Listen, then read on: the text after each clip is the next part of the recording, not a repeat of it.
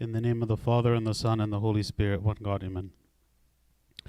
God willing, today we're going to speak about some of the Old Testament feasts. And a lot of times people question what was the reason why God commanded different things in the Old Testament. And in what way does that connect to the things that happen in the New Testament? And so we'll see that all of the Old Testament feasts were in some way pointing to Christ to help the Jews and prepare them for when the Messiah would come.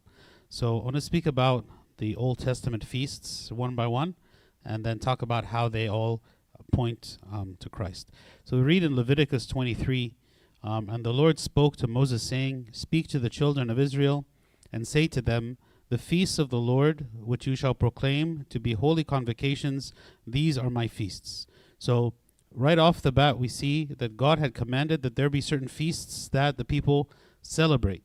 And unfortunately, the people were not very good at celebrating these feasts because they were always in some kind of trouble, or they were, worshiping idols and neglecting the feasts that God had ordained for them. For instance, one of the most important feasts was the Passover, commemorating when the Lord saved the Israelites and brought them out of Egypt.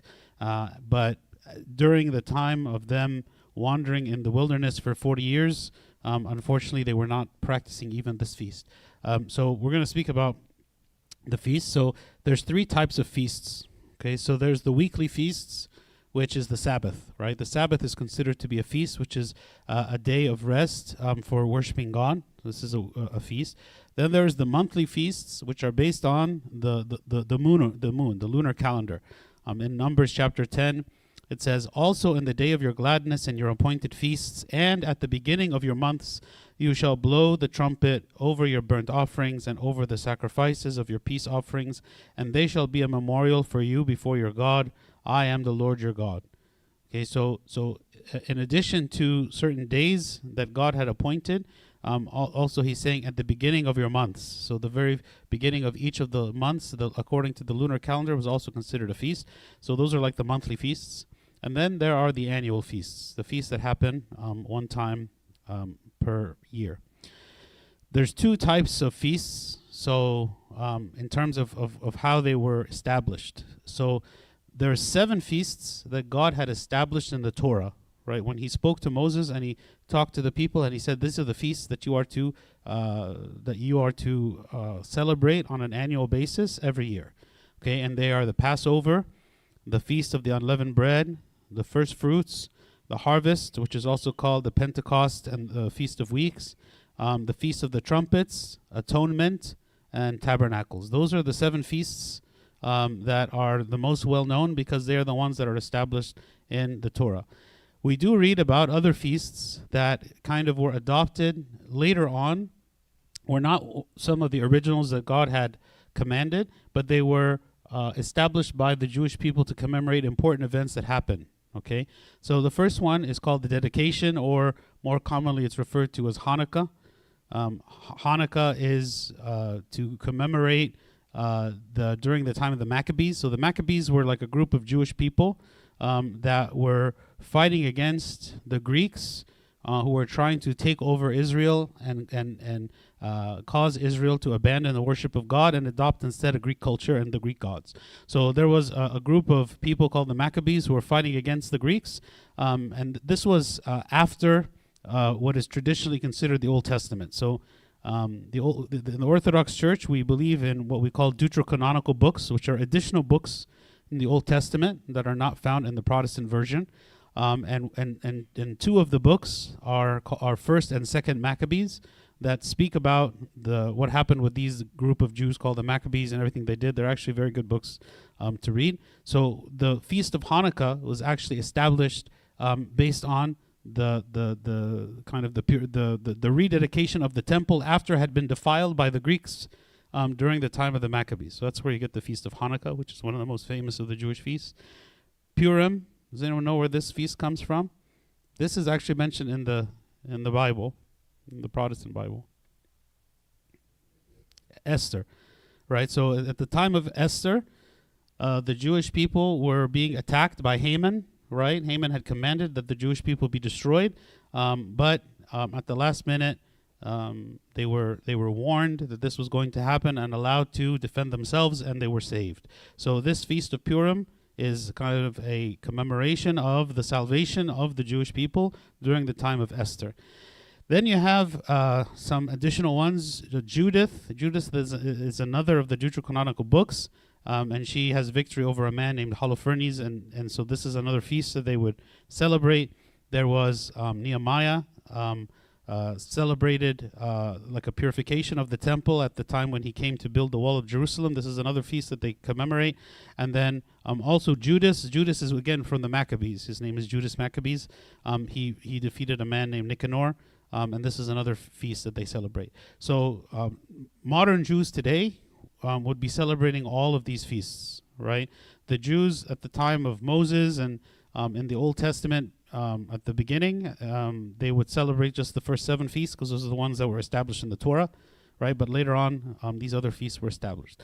So we're going to focus on the 7 feasts and kind of what is the symbolism for each one.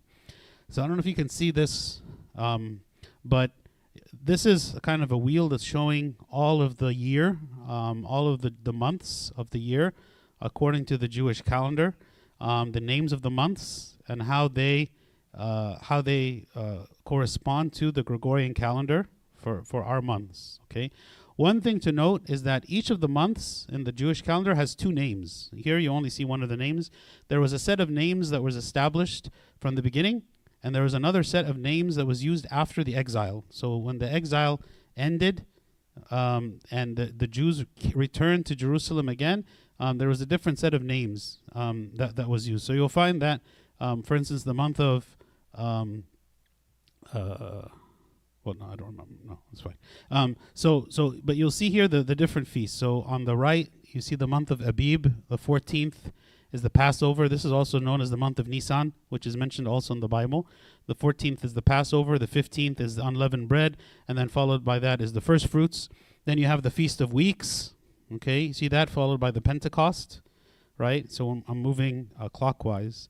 And then over there around like 8 o'clock, you see the Feast of the Trumpets, and then the 10th day of Atonement, the Feast of Tabernacles, okay? And then you see Rosh Hashanah. Rosh Hashanah is the new year according to like the civil calendar. Again, like there's the original calendar of the Jews, and then there's like the civil calendar. There's a religious calendar and civil calendar. The civil calendar, which is Rosh Hashanah, is not the original new year, right? I believe Abib was the first month, right? So Abib was the original first month, right? Whereas Rosh Hashanah became like the new month, the new year according to the civil calendar. And then if you keep going, you see the Feast of Lights over dedication, and then you see also the Feast of Purim up there at the top. So this includes this includes the original feasts of the 7, also includes some of the newer feasts that were established later on. Okay. So first we'll speak about the Sabbath, because like we said, this is a weekly feast. Okay, so it says in Exodus 20, remember the Sabbath day to keep it holy. 6 days you shall labor and do all your work, but the 7th day is the Sabbath of the Lord your God. In it you shall do no work. So we see that this Sabbath day is corresponding to the day of rest where the Lord rested on the 7th day. So after the 6 days of creation, he was working in the creation.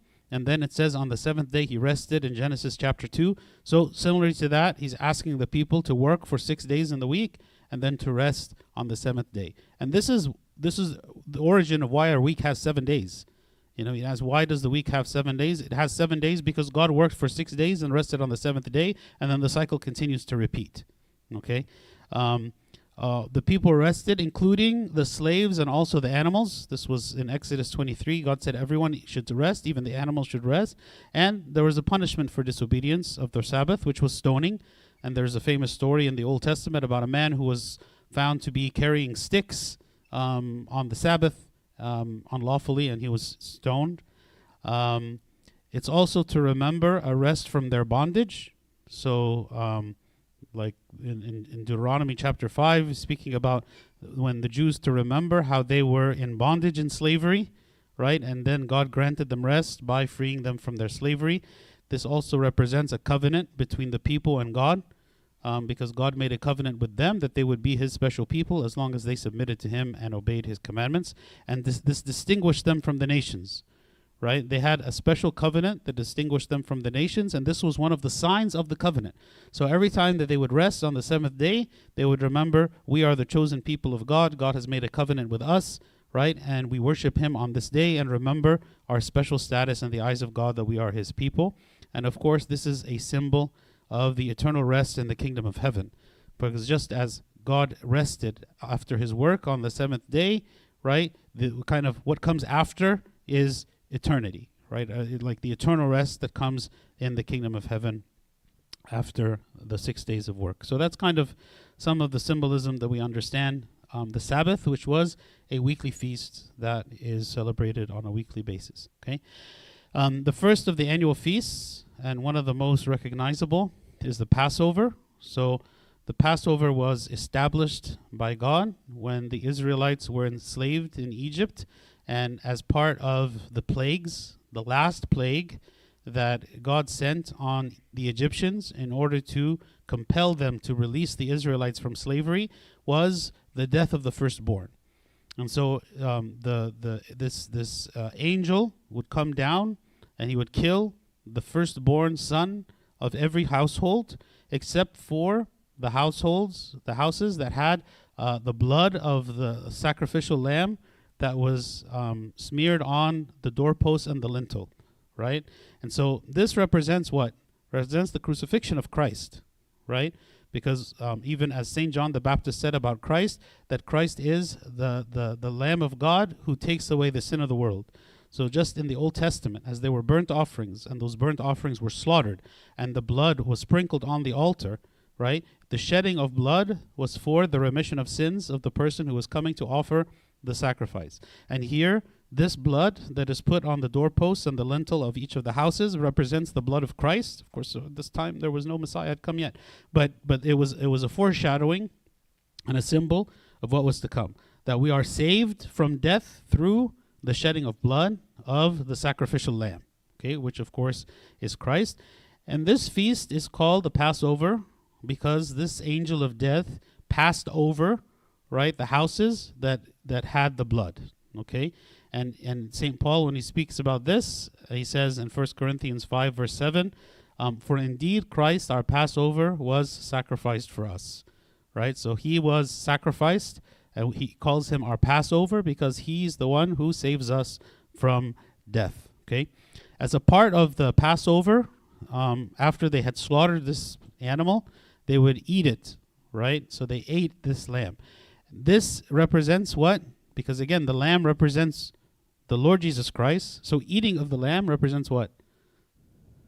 Communion. It represents the Eucharist. Okay? So we can see many symbols, right, in this that later on would become more clear. At the time, the people didn't fully understand, what was meant by all of this. But later on, of course, to us in the New Testament, it's revealed. Like it's revealed to us in the New Testament what was the meaning behind all of these things that were done in the Old Testament. So when we read it, the Old Testament is not simply, some customs and traditions that the people used to practice long ago that have no significance anymore, but they're actually a foreshadowing and a symbol of everything that we practice today.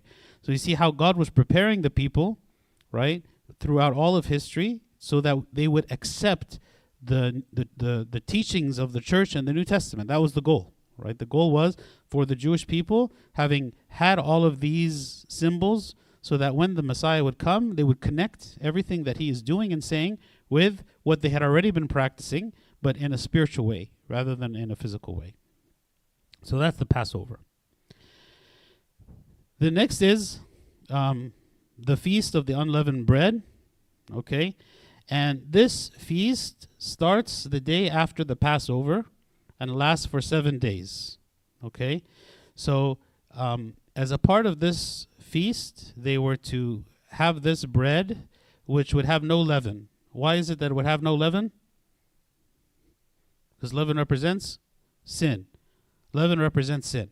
And so as a symbol of purity and sinlessness and holiness, right, they would eat this without any leaven, okay? And they would eat it hastily. They would eat it quickly, right? Why would they eat it quickly? Because it's a reminder to them of the fact that they ate this in Egypt prior to them leaving, right? In order to flee from the Egyptians. So they were doing it quickly. They were doing it as people who were fleeing for their lives, right? So God told them when they commemorate the Passover and this Feast of the Unleavened Bread, that they would eat this bread quickly, okay? Right? And they would eat it what? With their shoes on. Why? Because it represents that they are prepared to leave. Everything that they're doing, right, is again like a memorial for, to remind themselves of everything that God has done for them. Okay?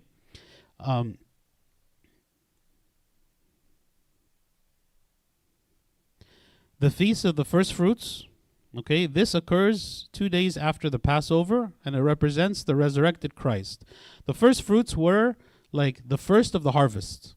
You know, like when they would sow, and then once the harvest was ready to be reaped, the first fruits were like the first of the harvest, right? The first things that are coming from the harvest. So at the very beginning of the barley harvest, before all other harvests, right, they would celebrate this feast of the first fruits, which is representing like the abundance of God, like the provision of God, that God is granting us a harvest. He's granting us something, you know, for our sustenance, right? But it also has a spiritual meaning, okay? The sanctification of the first fruits, okay, is like the sanctification of the whole life to God, because it says, if the first fruit is holy, the lump is also holy, and if the root is holy, so are the branches. Meaning, Christ is the first fruit when it comes to the resurrection. We speak about Christ being the first fruit as in everything that he experienced, right, in terms of his resurrection, we also will experience. Like he died on the cross, we also die with him in baptism. He was resurrected, we also are resurrected with him in baptism, and we will be resurrected on the last day. So he was like the first one who experienced the resurrection in preparation for us to experience the resurrection. So he is the first fruit, okay? In Leviticus 23, verse 20, it says, the priest shall wave them, meaning the first fruits, right, the first of the harvest, shall wave them with the bread of the first fruits as a wave offering before the Lord with the 2 lambs. They shall be holy to the Lord for the priest. They would have priest actually would take it and wave it like this, right, as a representation that this reaping, this harvest that they have gotten is from God, and they give thanks to him for what he has given to them. So we should also offer the first fruits of all aspects of our life. Actually, tithing is part of this idea of the first fruits. What is tithing? Tithing is saying, whatever income I'm getting, I'm taking the first 10% of it, and I'm not spending it on myself, but I'm going to give it to God, right? This is a kind of offering of the first fruits. Everything that we receive from God, we are offering it back to him, and we are giving him the best. This is why when God ordained all of the burnt sacrifices, he would say, take a lamb without blemish. Like, take the best lamb that you have, and that's the lamb that you are going to offer as a sacrifice. Don't take like the sick animals, because that's what the people were doing. They would take the sick animals that they didn't want anyway, and they would take those animals and they would offer them as a sacrifice to God, because those animals, like, either way, like, they weren't going to be of use to them. They weren't going to be able to sell them. So it was easy just to take those and sell and sacrifice. Whereas instead, God is saying no. Like, he rejects this. He says, take the best animals. And it tells us also something about what God wants us to offer him. You know, when it comes time for, let's say, our prayer, we offer him the time that we are already the most tired and the most lazy and the most, you know, like unfocused and distracted, and then we offer this to God. You know, do we offer him back to the tithing? Do we give of tithing only if we have money to spare?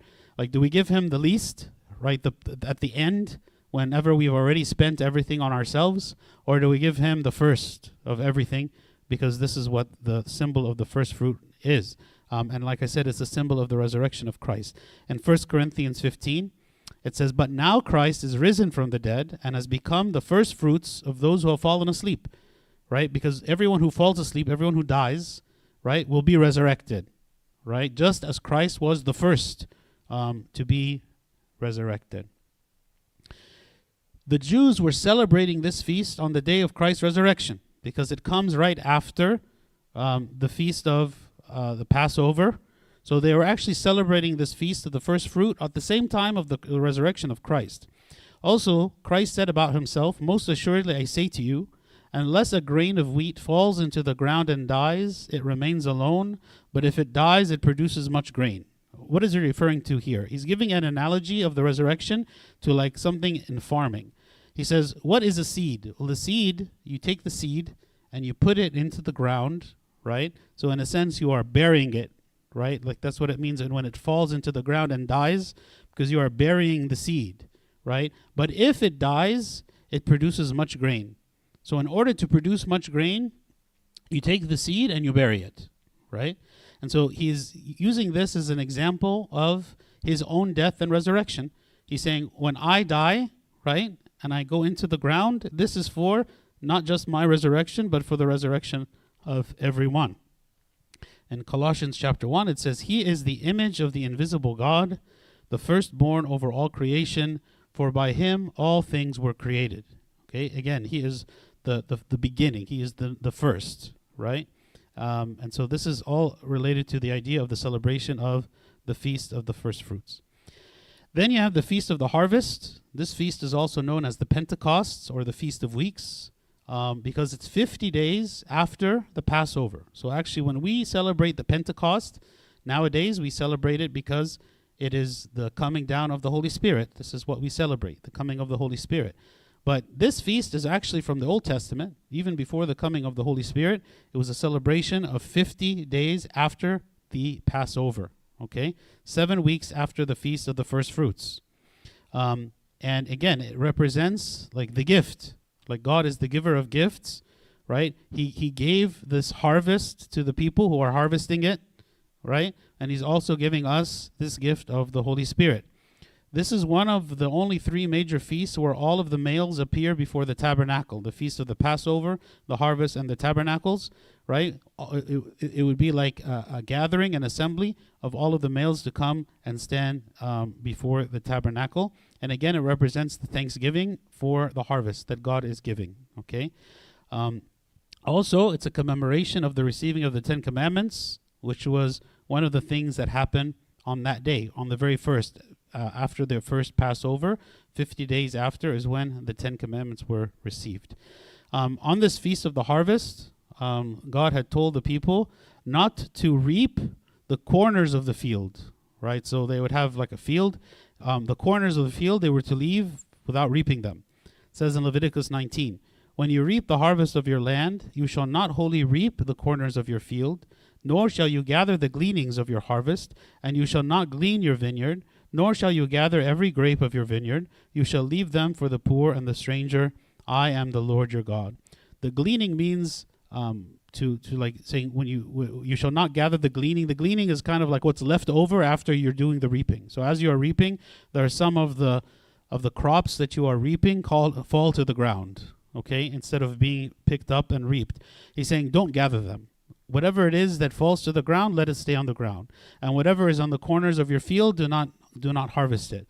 Why? It's designed for the poor and the stranger. So he's like giving, he's like saying, give of what is yours to those people who are in need. Okay? We see an example of this in the book of Ruth, where Ruth goes into the field and she takes of the leftover of the crops because she is poor and she doesn't have any other food for herself. So it's designed as a way to supply the poor with their needs. The feast of reaping the fruit of labor, right?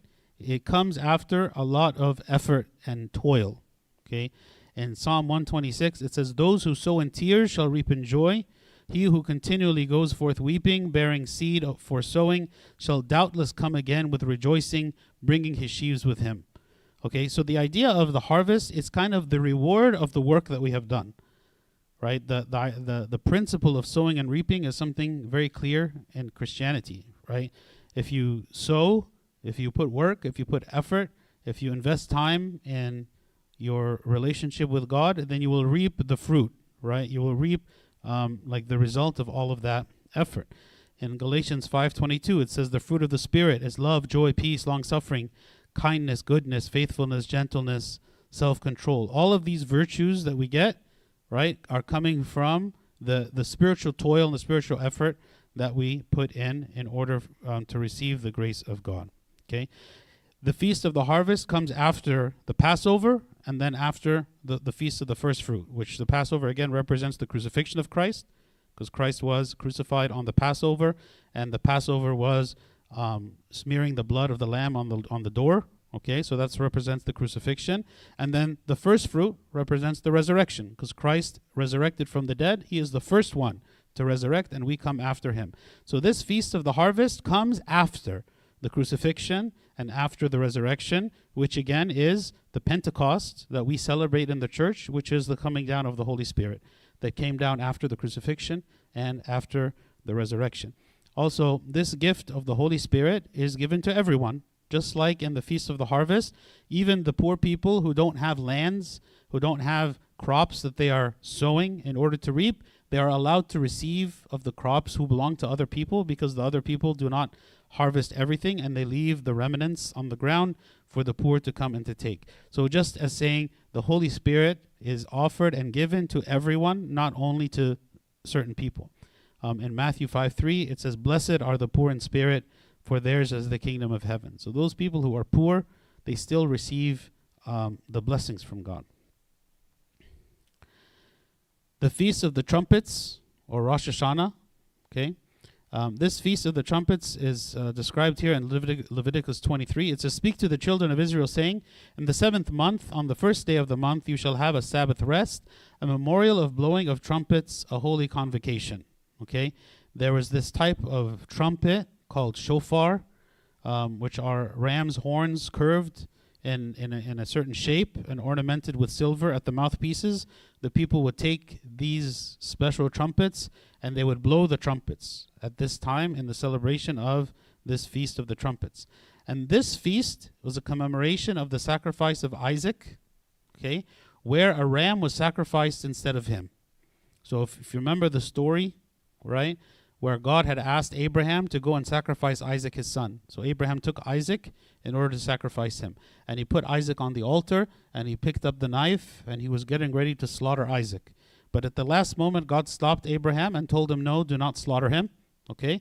So instead, they found that there was an animal, a ram, nearby. And so they took that animal, and they slaughtered that animal instead. Okay, so this Feast of the Trumpets was a commemoration of this event. Okay, and when we think about how it applies to us in the New Testament, this trumpet is like a kind of annunciation. It's an announcement of something, which is like Christ, who is the messenger of salvation, annunciation of the day of the Lord. When Christ comes as an announcer of salvation to all people in his incarnation, right? This was the New Year's Day. For them, they gathered the fruit of the previous year, and they sow the seeds of the new year. So this is also where they sow the seeds that are going to be reaped later on. And they blew the trumpet from sunset of the eve of the feast until sunrise of the feast, to raise their joyful prayers before God, that he may remember his covenant with Abraham, Isaac, and Jacob. Okay, it's the beginning of the 7th month after a long summer period. And it's the prelude or before the great day of atonement which follows it. The Jews prepared for it during the time with prayers, repentance, and purification, and the commemoration of the sound of thunder and trumpet heard when God appeared to Moses on the mountain. So when God gave the 10 commandments to Moses on the mountain, there was great fire and thundering and lightning, right, and rumbling, right? So this blowing of the trumpet is a commemoration of this event, when God came kind of in this mighty way, as he was giving God the 10 commandments. It says in Exodus 19, "Then it came to pass on the 3rd day in the morning that there were thunderings and lightnings and a thick cloud on the mountain, and the sound of the trumpet was very loud, so that all the people who were in the camp trembled." Right? This is when Moses was on the mountain to receive the 10 commandments. So again, this Feast of the Trumpet is a commemoration of God's appearance on the mountain with Moses. Okay? There are 3 things here that the blowing of the trumpet symbolizes. The first is the annunciation of salvation, essentially telling the people about the salvation that they are receiving. In Isaiah 27, it says, "So it shall be in that day, the great trumpet will be blown, they will come who are about to perish and shall worship the Lord in the holy mount at Jerusalem. Okay, so in that day, those people who are perishing are going to come and worship the Lord in the holy mountain because God is declaring their salvation. They are not going to perish, but they will be saved. Okay, the second thing the blowing of the trumpet symbolizes is a call for repentance. In Isaiah 58, it says, "Cry aloud, spare not, lift up your voice like a trumpet. Tell my people their transgression and the house of Jacob their sins." Okay, so again, the voice is like a trumpet calling people to repent of their sins. And then the third is the annunciation of the day of the Lord, which is the judgment day at the end of time. "For the Lord himself would descend from heaven with a shout, with the voice of an archangel, and with the trumpet of God." So all of the trumpets represent like a call to action, or to reveal something important that has happened, that salvation is offered to the people, calling them to repent of their sins, calling them to the time when now the Lord is coming on the clouds in his glory and the second coming in order to judge the people, the day of the Lord, right? So the Feast of Trumpets representing all of these things to us. The next is the Day of Atonement. The Day of Atonement is described in Leviticus 16. It says, "Then Aaron shall cast lots for the 2 goats, one lot for the Lord and the other lot for the scapegoat. And Aaron shall bring the goat on which the Lord's lot fell, and offer it as a sin offering. But the goat on which the lot fell to be the scapegoat shall be presented alive before the Lord to make atonement upon it, and let it go as the scapegoat into the wilderness." Okay? So on this day, on this feast, okay, this is the only day when the high priest would enter into the most holy place. So the tabernacle is divided into 3 sections: the outer court, and then the holy, and then the most holy. The most holy is where the Ark of the Covenant would be, and no one was allowed to enter, not even the high priest, except only on this day, the Day of Atonement. And what he would do is he would have 2 animals, like two goats. One goat would be slaughtered, okay, and then the other goat would be released. And the symbolism is that one of the goats is dying on behalf of the other, right? Just as the Messiah bore the sins of the people, and he died on behalf of all of us. So it's like he is the one being slaughtered, right? And we are the ones who are escaping and being released and being free. That was the symbolism behind the 2 goats. So the one that is being released is called the scapegoat, the one who is escaping. Okay? And again, Christ the Redeemer died for our sins.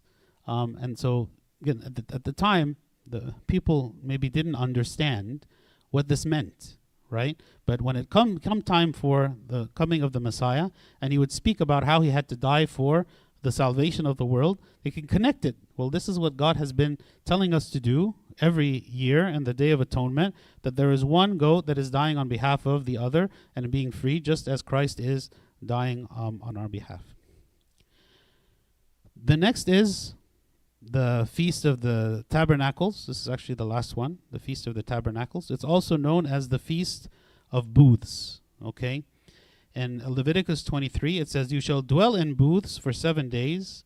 All who are native Israelites shall dwell in booths, that your generations may know that I made the children of Israel dwell in booths when I brought them out of the land of Egypt. I am the Lord your God." So again, to remind the people of what happened originally whenever the Lord brought them out of Egypt. Well, they were dwelling in tents. I mean, those booths are tents. They were dwelling in tents in the wilderness, right? And so this reminds them for this period of 7 days that this is how their ancestors were living, to remind them of what their origin was, how God was bringing them up out of Egypt, and they were living in booths. The sukkah, or the tents, is a reminiscent of the type of huts in which the ancient Israelites dwelt during their 40 years of wandering in the desert after the exodus from Egypt, right? And so again, this represents Christ, who brings his people into his kingdom. This period of 40 years of traveling into the desert was all a prelude to entering the promised land. And it represents like the spiritual journey of a person who is like escaping from the devil. In this case, Pharaoh in Egypt, he represents the devil. The people are escaping from him, traveling through like their spiritual struggle and spiritual toil, which is the 40 years in the desert, in order to enter into the promised land. So here Christ is bringing the people into his kingdom. The promised land is like the heavenly Jerusalem. It's like the kingdom of heaven. So we are traveling and toiling in this world and a spiritual struggle in order to get to this promised land or this heavenly Jerusalem. It was a 7-day holiday, with the first day celebrated as a first full festival with special prayer services and holiday meals. During each day of the holiday, the Jews invite 7 spiritual guests to be with them in the booth, the 7 shepherds of Israel. So it's like symbolically, each of the 7 days of this feast, they would be visited by or inviting one of these special famous figures from the Old Testament: Abraham, Isaac, Jacob, Moses, Aaron, Joseph, and David. I call them the 7 shepherds of Israel. And as they look forward to the coming of the Messiah. So, of course, the Messiah, who is the Savior, right? He is the one who can offer salvation that none of these 7 can offer, right? But they're like kind of remembering these important figures in the history of Israel, and eventually looking forward to the Messiah, what they were looking to receive. They dwelt in tents as strangers without a land, and we in the New Testament also are dwelling like as strangers, right? We call ourselves sojourners, travelers. We are not at home here on the earth, but we are looking forward to our heavenly home. And Hebrews 13 says, "For here we have no continuing city, but we seek the one to come." Just as the Israelites, when they were wandering for 40 years in the desert, living in tents, they were looking forward to entering the promised land. Nobody liked the desert. Nobody wanted to stay in the desert, right? They were very interested to get out of the desert in order to go to the promised land. We also should not be like seeking to enjoy ourselves here as much as we are looking forward to the heavenly Jerusalem that we are all seeking to go. And so in 1 Peter chapter 1, it says, "Conduct yourselves throughout the time of your stay here in fear," like fear and reverence and seriousness, looking forward to where God is leading us to the heavenly Jerusalem. So very quickly, those are the 7 feasts of the Lord. The Passover represents the crucified Christ. Unleavened bread represents the afflicted Christ, the burial of Christ. The first fruits, the resurrected Christ. The Feast of the Harvest, the Holy Spirit, who is the giver of gifts. The Feast of the Trumpets, Christ as the messenger of salvation and annunciation of the day of the Lord. The Day of Atonement, Christ the Redeemer, the one who was sacrificed instead of us. And then the Feast of Tabernacles, Christ who is bringing his people into his kingdom. So we can kind of see the symbolism in the feast of the Old Testament and how it points us in our spiritual life to Christ himself. Does anyone have any questions or comments? From Egypt to the Promised Land? Well, Egypt borders Israel. So if you're right on the edge of Egypt, right, it's right there. So, no, actually, it would have taken them 2 weeks to go from where they were to the Promised Land. And they actually did. They went there, and then they sent 12 spies, and only 2 of the spies, Joshua and Caleb, came back with a good report of the land, and so the people refused to enter. So God said, okay, since you refuse to enter, you'll go and wander for 40 years in the desert. And he waited for that entire generation of people to die, right? And then their children are the ones who inherited the Promised Land. Joshua and Caleb still remained, but everyone else, he waited for them to die off so that their children who would be faithful to him would enter the Promised Land. Yeah. Yes.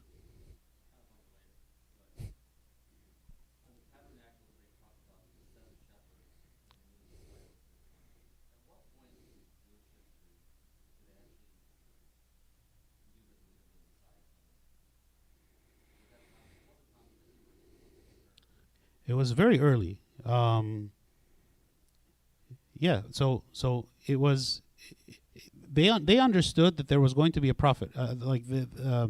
They understood that there was going to be a prophet who was going to come, and he was going to be the one who was going to be kind of the one who ushers in to like a political, in their understanding, like a political victory over their enemies. When was the first? From the very beginning, right? It was understood that this Messiah was going to come through the loins of Abraham from the very beginning in the covenant. So I believe, yes, like even from then, it was understood that the Messiah would come. I believe so. Yeah. political. They didn't understand the whole salvation. They understood it as more of a political leader, as someone who is going to establish their kingdom on earth. Because everything that was given, everything that was said, was all in terms of like the physical. Like even to Abraham, what was God telling him? He said, well, you're going to have children, descendants that are like the sand of the seashore and the stars in the sky, right? His understanding of what was to come was going to be an establishment of himself and his lineage on earth. It wasn't so much an understanding of what does that mean in a spiritual sense. And that's the way things were in the Old Testament. People didn't understand the spiritual meaning behind all these things. To Sheol, right? They called it Sheol. Sheol is essentially Hades. But they didn't have a clear understanding of what to expect there, or what that meant, or that there was going to be a heaven after that. It wasn't very clear to them, like what was to come. So that's why they didn't die in hope, right? They didn't die with a sense of, we believe in the resurrection, or we believe that there is a hope after this. Like they died kind of believing that death was, the end. Yeah. Okay, can pray.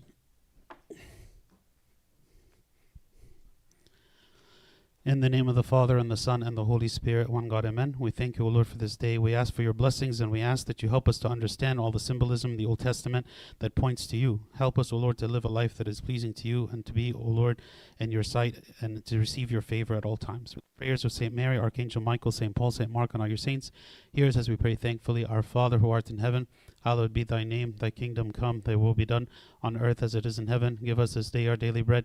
Forgive us our trespasses, as we forgive those who trespass against us. And lead us not to temptation, but deliver us from the evil one. In Christ Jesus our Lord, for thine is the kingdom, power, and the glory forever and ever. Amen.